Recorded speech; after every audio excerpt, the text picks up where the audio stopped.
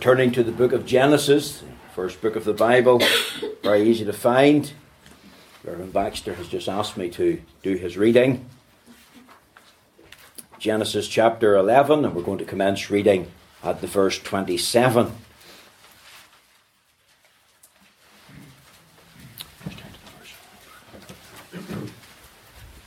Genesis chapter 11.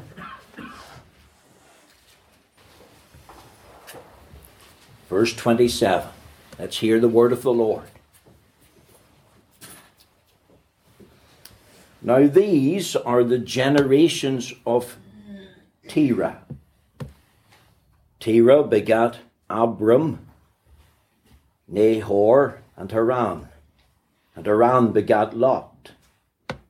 And Haran died before his father Terah in the land of his nativity, in Ur of the Chaldees. And Abram and Nahor took them wives. The name of Abram's wife was Sarai, and the name of Nahor's wife Milcah, the daughter of Haran, the father of Milcah, and the father of Iscah. But Sarai was barren, she had no child. And Terah took Abram his son, and Lot the son of Haran, his son's son, and Sarai his daughter-in-law, his son Abram's wife. And they went forth with them from Ur of the Chaldees to go into the land of Canaan. And they came unto Haran, and dwelt there. And the days of Terah were 205 years, and Terah died in Haran. Now the Lord had said unto Abram, Get thee out of thy country, and from thy kindred, and from thy father's house, unto a land that I will show thee. And I will make of thee a great nation, and I will bless thee, and make thy name great, and thou shalt be a blessing. And I will bless them that bless thee, and curse him that curseth thee. And in thee shall all families of the earth be blessed. So Abram departed as the Lord had spoken unto him, and Lot went with him. And Abram was 75 years old when he departed out of Haran. And Abram took Sarai his wife, and Lot his brother's son, and all their substance that they had gathered, and the souls that they had gotten in Haran. And they went forth to go into the land of Canaan, and into the land of Canaan they came. Amen. We know God will stamp with his own approval and blessing this reading of his infallible and his inerrant word. We are delighted, of course, as I've said, to have the Reverend Baxter with us. And we're going to just ask him now to come and bring God's word. Thank you. Thank you very much indeed, brother. It's lovely to be with you. It's nice to get round the churches now that we're supposed to, well, we are retired. And it's also nice occasionally on a Sunday to get to the church we're now attending, which of course it's Tamdragee, and it's nice to do that as well. I just said to Mr. McLaughlin, you'll be sitting down in the front row there, and he says yes I will. And the reason I said that, it's really for his own personal safety. If I was to faint or fall and fell on him, he would never rise again. And that's why I got him out of the pulpit. So, but he's in a very dangerous place because he's in what you call the spray zone. That's over why nobody sits here. Over in the America, at the SeaWorld place, when you're sitting in the front 4 or 5 rows, when they get the big whale, Shamu comes round, he flips his tail and the first 5 rows are drowned it. And that's like here. Not be just as bad, but you never know when you get liberty what's going to happen. I was smiling when our brother told about the man about the looking for directions, because when I was in Dungannon, there was a man in Dungannon, I think his name was Brown, and he was a very rare character, and he was standing on the road outside his house when a man did stop and say to him, "Excuse me, sir, can you tell me where this road takes you?" Well, he says, "Son, I've lived here over 70 years and it's never took me anywhere yet." Well, how you say it, isn't it? Will you turn, please, folks, with me to This passage in Genesis that the minister read earlier, his pronunciation of Abram is the right one, but I just call him Abram, but that is the correct way to say it. It's an interesting thing, about Abram's name. God changed it, and he changed it to Abraham. And he did that by the addition of a single Hebrew letter. And it's the 5th letter in the Hebrew alphabet. And 5, of course, is the number of grace. Yes. I don't say anything more than that, but I think it's significant because it was the grace of God that was everything in Abraham's life from the day God called him out of the Chaldees. But anyway, that's just by the way. We'll have a wee word of prayer, please. Father, we do thank thee for this meeting house and for the folk that are gathered here. We pray that you'll bless them day by day and continually. Help them undertake for your servant who ministers in this place. Lord, we pray that you'll bless him and you'll bless the congregation and grant that, Lord, in future days, wondrous things will be done in the name of Jesus. May Carryduff live with the preaching of the gospel. We remember the prayer of old John Knox, "Oh God, give me Scotland or I die." Give us that passion. Amen. Give us, Lord, that burden. Now be with us. Close us in with thyself for a little time. And may thy word be profitable to every heart in Jesus' name. Amen. Amen. The first 11 chapters of Genesis cover a period of about 2,000 years. The creation, the fall of man, the story of Noah, the Tower of Babel, and many other things. The last verses of chapter 11, it all starts to slow down. The rest of the Old Testament covers a period of about 2,000 years as well. But the next 13 chapters of Genesis, 13 chapters where Abram appears, is concerned with just a period of 100 years. Doesn't that show you how important a figure Abraham is in Scripture? God only devotes a very little passage of Scripture to the work of creation. We read, he made the stars also. And there's so many stars in the universe they can't even be computed. No one knows. There are billions of them. He made the stars also. But 13 chapters given over to the life of this remarkable man described as the friend of God and the father of the faithful. The nation from which Christ would come really has its beginnings humanly in Abraham. You remember what Jesus said about Abraham? Before Abraham was, I was. He didn't say I was. Grammatically, you'd think he should have said I was. But he said, before Abraham was, I am. Isn't that an absolutely tremendous statement indeed? But then he said something else about Abraham. He says, your father Abraham rejoiced to see my day, and he saw it and was glad. You know, don't ever have this idea, folks, that Abraham was saved in a different way from you and me. Or that up until the day of Pentecost, there was no church. There was. And Abraham was saved by faith in Christ, just as we are. He looked forward to Calvary, whereas you and I today, look back to Calvary. But Calvary is the focal point of it all. And we need to bear that in mind. I just want to run through, if I may, for a short time. You'll discover we're not very long-winded. A famous preacher came once to a church, and he was known to be really long, hours.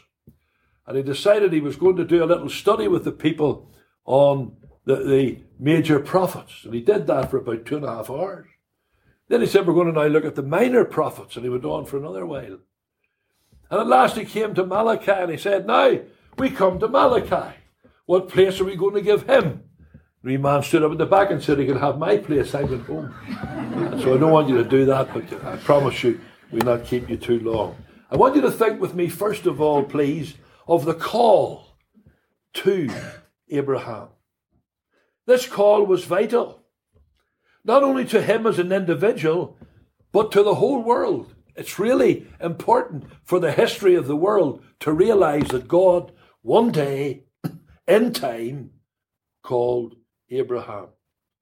The book of Deuteronomy and the chapter 32, let me just read you one verse that will illustrate the point. Deuteronomy 32 and the verse 8, I think it is. When the Most High divided to the nations their inheritance, when he separated the sons of Adam, he set the bounds of the people according to the number of the children of Israel. In a very real sense, you know, the entire world today is ordered around Israel. What an amazing thing when you think of it. How vital this little country that's so small.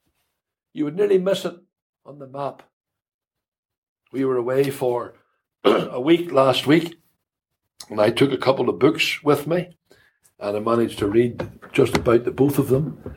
But one of them was the life story of a man by the name of David Ben-Gurion. He was the first Prime Minister of Israel in 1948. What a story. Now, Ben-Gurion never claimed to be religious. Never did.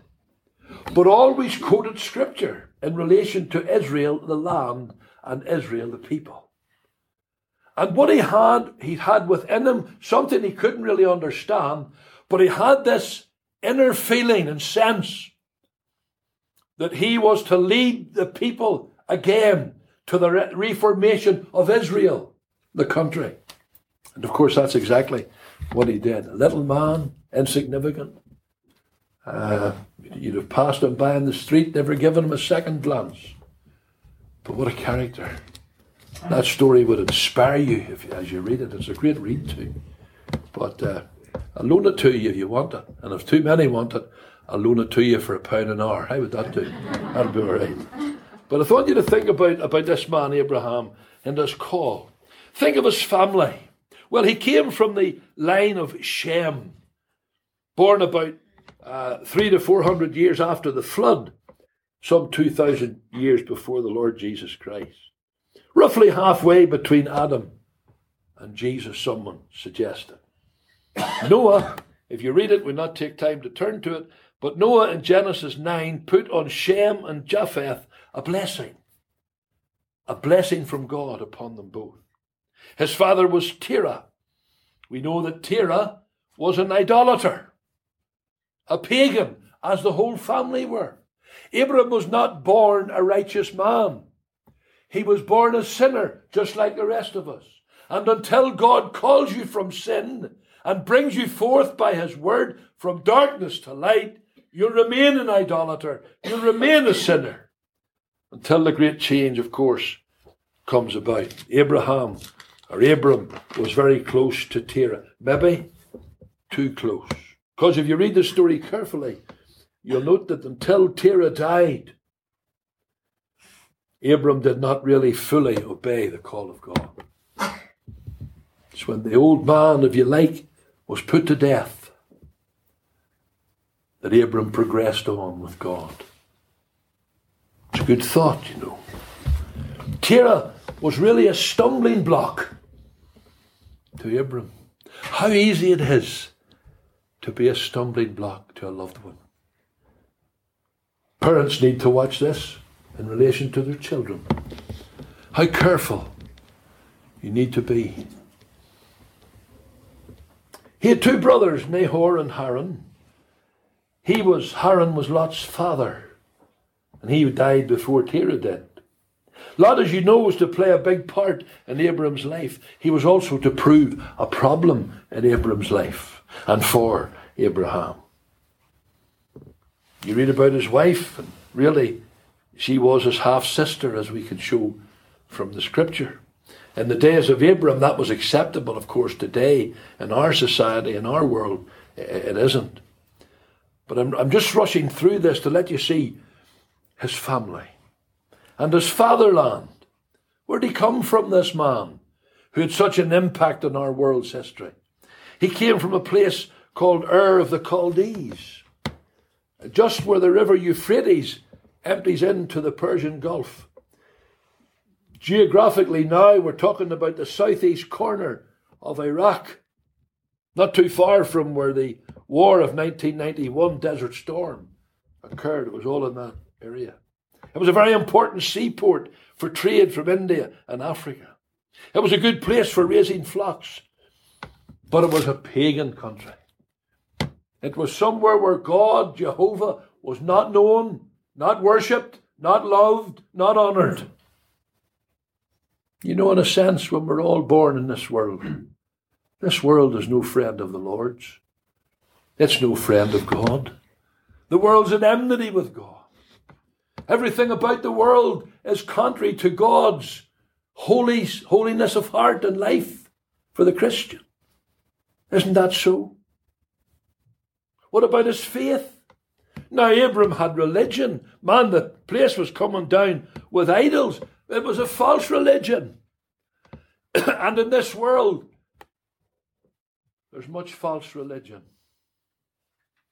I was in the Civic Centre yesterday for a wee birthday party for one of the grandchildren. And there was a conference in the big hall. The hall, I think, where we used to have the Cleft and all these sort of meetings. But it was a conference of Jehovah's Witnesses. There was hundreds of them. Everywhere you looked, I felt like standing up and shouting something, but I wasn't allowed to do that. But false religion. What's more false than a religion that denies that Jesus Christ is God manifest in flesh? Who rejects the idea of a place of punishment for the sinner? Who refuses to acknowledge that Christ is the second person of the Trinity? Who reject the Trinity altogether? Who have no time for the atonement? Who reject everything fundamental to our faith? False religion. And friend, listen, it abounds. I've been in the headquarters of the Jehovah's Witnesses over in New York City, in Brooklyn. It's a massive place. 2,000 people there. They have a hotel where they house 1,000 of them free. A block of apartments where they house the other 1,000. They have doctors, they have dentists, they have even people to test your eyes and get you glasses. They're there voluntarily, they only get a living allowance, they don't get a wage. They're zealous. The place is enormous. They're all over the world. They're on fire for what they believe. And yet, at the end of the day, it's all false. And our world, you know, is saturated today with false religion. That's where Abram was brought up. In a religion every bit as false as Jehovah's Witnesses or Mormons or any of the rest of them. But one day God, in his grace and his mercy, led him out. We know that the family worshipped idols. Joshua 24:2 tells us that very thing. That the family of Abraham worshipped and were idolaters. They worshipped the stars, they worshipped the moon. But all that changed when God called him forth to go somewhere, and he didn't know where. But by faith, he stepped out on the promise of God. Listen, if you're in this meeting this morning, you're not saved. Maybe you've lived all your life and you've never put your trust in Christ. I want to tell you something. You don't know all about the future for you. Maybe you're worried, well, I would love to be saved, but you know, as people have said to me, I couldn't keep it. I couldn't hold on to it. No, you couldn't, because it's not yours to hold on. Salvation is not yours, it's God's. It's God. And what I'm saying to you folks is this. You need to step out by faith on the promise of God. That's what Abram did. He didn't know where he was going to end up, but he took God at his word. He stepped out by faith, and God blessed him. I did that nearly 47 years ago. as a young fella in my teens. And I can tell you, as an old fella in Martyrs used to pray, Lord, it's better felt than telt. It's true. Oh, it's true. Step out on the promises. Get under the blood. That was Abram's call. God came to him, said unto Abram in chapter 12 and verse 1, get thee out of thy country. Didn't say anything more really. Didn't tell him about destinations, about what he was going to face when he did go. That's his call. It's our prayer that God will call you if you're not saved. Amen. I'll tell you something else. It's more than a call, this. It's a command. And it wasn't a long, drawn-out affair. God never put theological arguments up to Abram as to why he should do it. He just said, go. And that's, the gospel. First two letters, go. That's all God wants you to do. Come to him. Go to him. Trust in him. You see the plan there, don't you? Get thee out. Here's the thought of separation. He had to separate from a place. God said, get thee out of thy country. He had to separate from a people, from thy kindred. Now that's not easy. And that's not popular. And our own free church was born in that controversial arena of separation. Get thee out. How can we share fellowship with men that deny the Bible, who have no time for the things of God, who want union with the Church of Rome? How can we be involved? We can't, friends. That's right. We've got to get out. Amen. That's what the book tells us. I had a struggle with that when I was a young fella of 18 because I belonged to one of these big churches. I wasn't a Christian, but I loved that I was involved in everything. The Life Boys, the Boys Brigade, the youth, the thing. I tell all the services, even Sunday night. Some of our fellas would play cards at the back of the gallery while the minister was taking the service on Sunday night. It's the sort of church I was in. The minister of the church said once he didn't believe the Bible was the Word of God, but he believed the Bible contained the Word of God, and that's a big difference. And I had to get to a place. I remember going to the meetings in the Ulster Hall on the Sunday night that I wouldn't have missed, listen, for the world. But when Sunday night was over, I was on the bus and away back to the church for the youth meeting at 8:30 or 8:45 or whatever time it was, until God had to bring me to a place where I realised this is wrong. By my associations with a place that I know I should be separated from, I'm committing sin. And I had to make the break. It hasn't harmed me any. Wouldn't have met the wife if I hadn't have made the break. Some people might think, well, that's a good thing, but it's not a good thing. But it's true that I had to make that break. Man said to me once, very devout, staunch, Presbyterian man, he said to me, you need to get into our church. Think of the salary you would get, he said. And of course my attitude, well, I'm more interested in quality than quantity, I said to him. Well, listen, you're looking at me, you've never known me to starve, have you? I haven't lost out on that ground at all. God has catered for our needs. Couldn't say, well, at least you're wealthy, because I'm not wealthy. But I'm starved. And we've known the blessing of God within the family, within the church, within the meetings. I look back over 45 years or more, gospel missions and campaigns and ministry, and remember folk that were converted and saved and got on with God. That means everything, folks. Amen. All because we listen to the voice of God saying, this is apostasy. Get out. Ur of the Chaldees, Abram, is apostasy. Get out from the country, from your kindred, from friends and family. It's not popular, but it's the way of God. Now when he went to Canaan, he was a stranger and a pilgrim. That's what we are in this world, you know. This world is not our home. With some of God's people, sadly, you would have difficulty believing that. They're so entrenched in this world and the things of this world. They've lost out with God spiritually. Isn't that the truth? Nothing wrong with being wealthy. I have a couple of friends, you know. I have a friend who has a business worth over 500 million. What do you think of that? I'm just sorry he's not my brother. Nothing wrong with that. But the love of that, if that's the motivation of your life.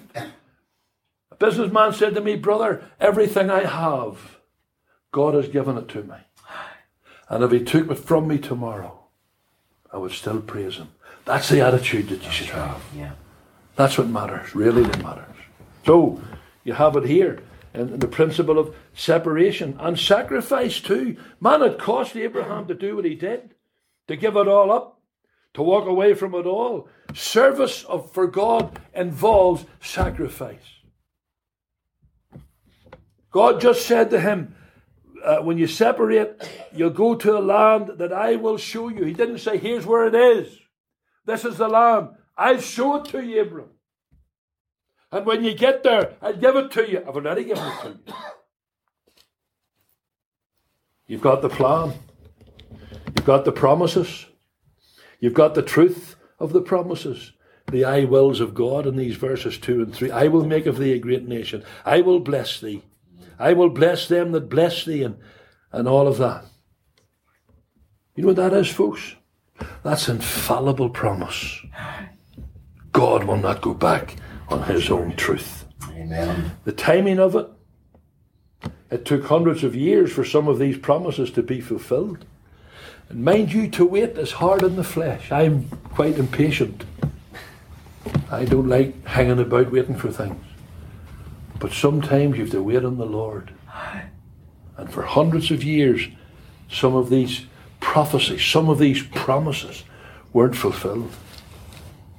There's a testimony here. Abram was to become the father of a great nation. You hold in your hand the Word of God. 64 of its 66 books were written by the sons of Abraham. The Jews. You've only 2 books in the Bible written by Gentiles. But from Abraham, greatest of all, sprung the Lion of the tribe of Judah.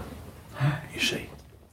This is how God, and this is why all nations of the earth are blessed, because Christ came from the loins of Abraham and Isaac and Jacob. Abram's name is great. Even the Muslims, you know, trace their origins. And quite rightly in this sense to Abraham. What a man he must have been. And you know the gospel is found, and this is the wonderful thing, in the promises God gave to Abraham. Let me tell you a verse. We're almost finished. I just want to make reference to it. In the book of Galatians, chapter 3 and verse 8, we read these words. The scripture, foreseeing that God would justify the heathen through faith, preached before the gospel unto Abraham, saying, in thee shall all nations be blessed. That's the gospel that he preached to Abraham. The wonderful thing that this gospel given to Abraham is our gospel today. There's a call here. There's a command here. There's also a commitment here to Abraham. We say finally, God committed himself to this man, and Abraham in turn committed himself to this God. That lovely expression in verse 7 of chapter 12 where we read, the Lord appeared unto Abram. Isn't that wonderful? Amen. You remember the day the Lord appeared unto you? Can you think of it? Wasn't a blinding vision. but he appeared. Just as real as he appeared to Abram. Because when he appeared to Abram, he spoke to Abram. And it was the word that was spoken that compelled Abram to do what he did. Friend, that's why I say to you, if you're not saved, do what God tells you to do. Step out in the promise. And if you're a Christian, you want to know what to do with your life, it's not hard to find out. Be ye not unwise, it says, but understanding what the will of God is. May the Lord make us faithful and true, like Abraham was, and bless his word to our hearts. Amen. Thank you.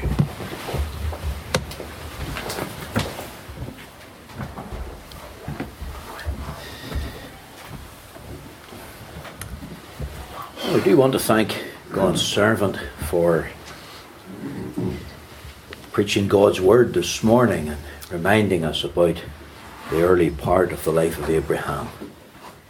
A tremendous blessing it has been. Thank you very much, Reverend Baxter, for that very faithful exposition.